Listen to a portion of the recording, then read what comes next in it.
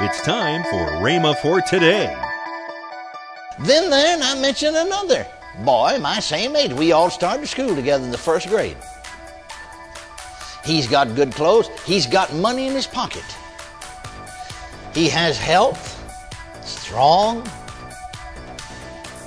I know where he got his money. Now, you're not supposed to. It was illegal. But in the rear, in the drugstore, they gamble. And even though he's a minor, see, his job is to pull other minors in there, and rob them of their money, really, because you can't win. It's all rigged. They got slot machines. It's illegal in Texas. Wasn't in Las Vegas, but it was in Texas. And it's his job to lure these kids in there, you see, because he's a teenager. And he makes so much money. Welcome to Rhema for today. Kenneth E. Hagin continues his teaching, Casting Your Cares Upon the Lord. Also, later in today's program, I'll tell you about this month's special radio offer. Right now, let's join Kenneth E. Hagin for today's message. I can remember that's the first thing that God dealt with me about on the bed of sickness years ago, when I began to seek healing for my body because medical science couldn't help me, said I had to die. And I began to see a little gleam of light, a little glimpse here and there from the Bible. Not as I see it now, but at least it was truth and light.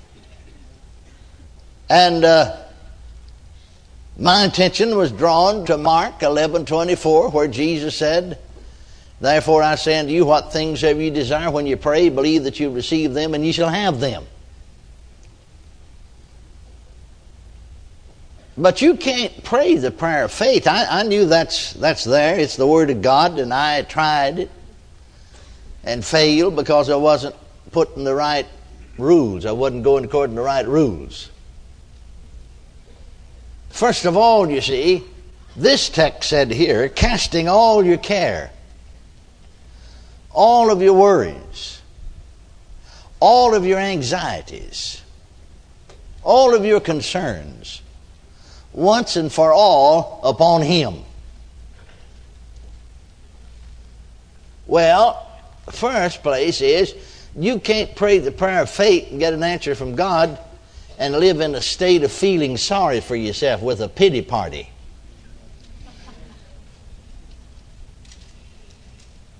Because you see, if you're having a pity party,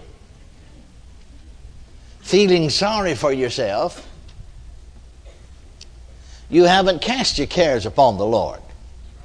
Because if you've cast your cares upon the Lord, then you don't have any cares. You don't have anything to have a pity party about. Amen. Isn't that right? Because you don't have it, He does. I know from experience, this is one of the hardest things in the world to get over to people. Because they want to keep on carrying their load, crying and bawling and squalling, turning into prayer requests, same one everywhere they go. Been doing it for 30 years and never worked yet. They want everybody to know, and feel sorry for me, what all I'm going through, what all I'm putting up with, what all I have to put up with. Poor old me. And that poor old me attitude won't get the job done. So I remember, you see, there on the bed of sickness, God began to deal with me first of all, because He knew I couldn't. I got a hold of Mark 11:23 and 24, but He knew that I couldn't make that work for me unless I corrected myself. I never will forget it, the longest day I live. July the 4th, 1933.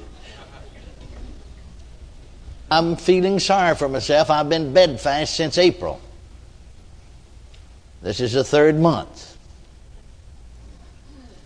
I feel so sorry for me, poor old me. I've got to die, and I'm not but 15 years old.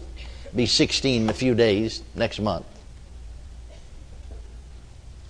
And I cried nearly all day long. And accused the Lord. Lord, you've been better to others than you have to me. How come? How come, Lord? How come me to be born prematurely and with a deformed heart? Well, you see, a lot of teaching that I had heard made me think that God was responsible for that, perhaps.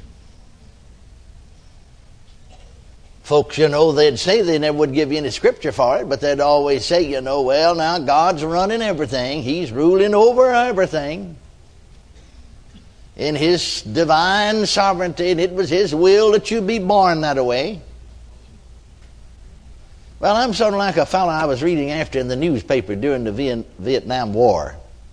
Just a newspaper writer or reporter or whatever, columnist. In his article, he said, I'm not a Christian. However, I'm not an atheist. I do believe there is a God. But he said, the few times I've been to church, I get the impression, what I've heard in talking to other Christians, that God's running everything and He's got everything under control. And I thought, well, if He does, He sure got it in a mess. He's got women and children that dying, and little babies born deformed. And He sure got it in a mess. And people starving in some countries, not enough to eat, starving to death. If He's got everything under control and running everything, He sure got it in a mess. He said, I don't claim to be a theologian, but I do believe there's a God. I believe He's a God of love. And I thought he did some pretty good preaching right there in the newspaper, especially not even to be a Christian. No, God doesn't have everything under control, because those that belong to the devil are under the devil's control. Amen, isn't that right? Amen.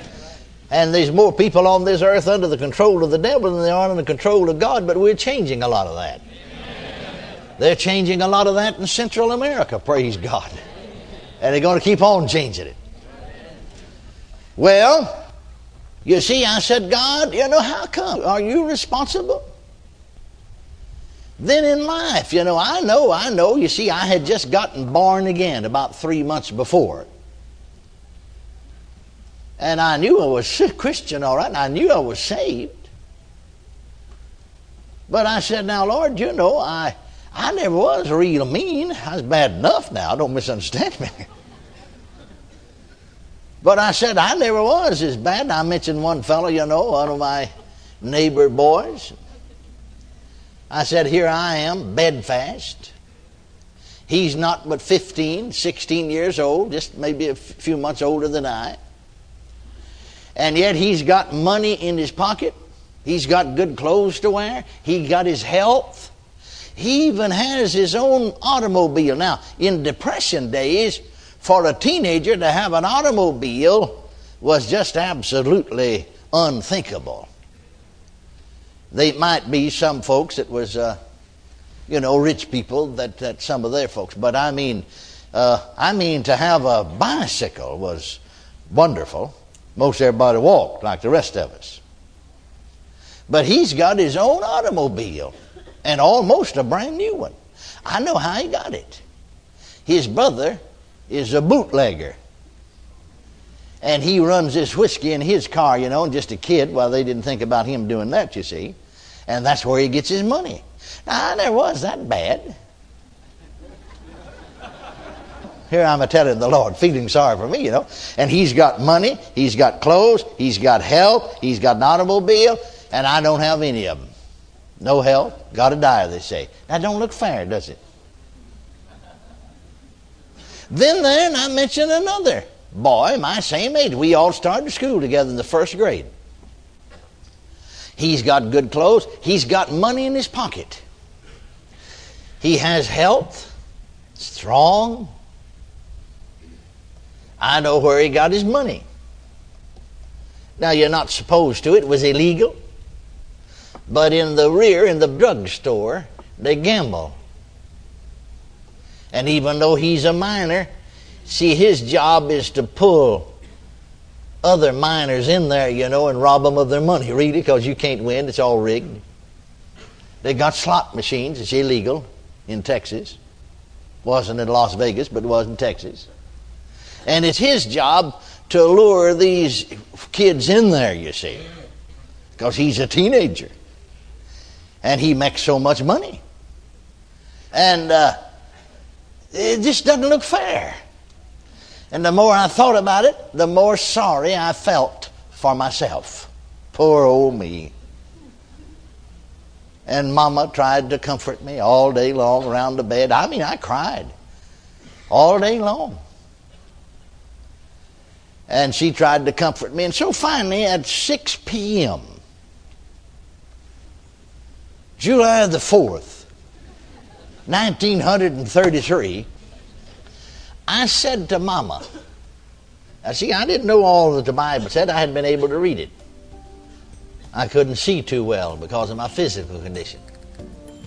And I'd done very little reading. Some, but very, very little in that 3-month period. I suppose the whole 3-month period, if you put it all together, I hadn't read an hour. Welcome to Rhema for Today with Kenneth and Lynette Hagin. Right now, let's join Kenneth and Lynette Hagin. I love our offer for this month. The first is a CD by your dad, Praying for the Precious Fruit of the Earth. And I believe that out of this crisis that we've been experiencing, we're going to have some precious fruit of the earth. When he's talking about the precious fruit of the earth, he's talking about people being born again. That's right. Yes. That's right. And then my CD, The Lord, Our Peace. Right. One of the scriptures that the Lord gave me as I was actually doing this message, because I love peace. You know me, yes. I like peace all the time. I don't like for people to argue and all of those things. And I will never forget one time I was just saying, Lord, when am I going to just experience perfect peace in my life? And you know what he said to me? An answer that we don't ever like to hear. Yeah, right. And he said, never. And I said, never. Well, but let me tell you the scripture that he gave me so that I could have peace in the midst of circumstances. It was John 16:33, and I like this in the Amplified. It says, so that in me you may have perfect peace. In the world you have tribulation and distress and suffering, but be courageous, be confident, be undaunted, be filled with joy. I have overcome the world. My conquest is accomplished, my victory abiding. Yes. And so in him we can have peace. Yeah. And so I talk about the Lord as our peace. And then, of course, your book, honey, Free. Right. So many times we're challenged and we tend to want to worry, but Right. we don't have to worry because we can cast our cares on the There's Lord. a difference between worry and being concerned about That's right. something. That's My dad right. used to say that all the time. But you're talking about in him we'd have peace. Yes. Paul says, in him we live and move and have our being. Yes. In him. Christ said, my peace I give to you. My peace I leave with you. That's right. So, praise the Lord. So all of these for a gift of $20 or more, and they will bless you. Yes, they will.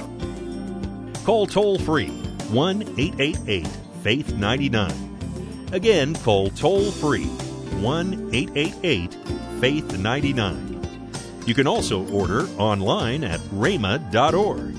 That's RHEMA.org. rhema.org. Or if you prefer to write to Kenneth Hagin Ministries, our address is P.O. Box 50126, Tulsa, Oklahoma 74150.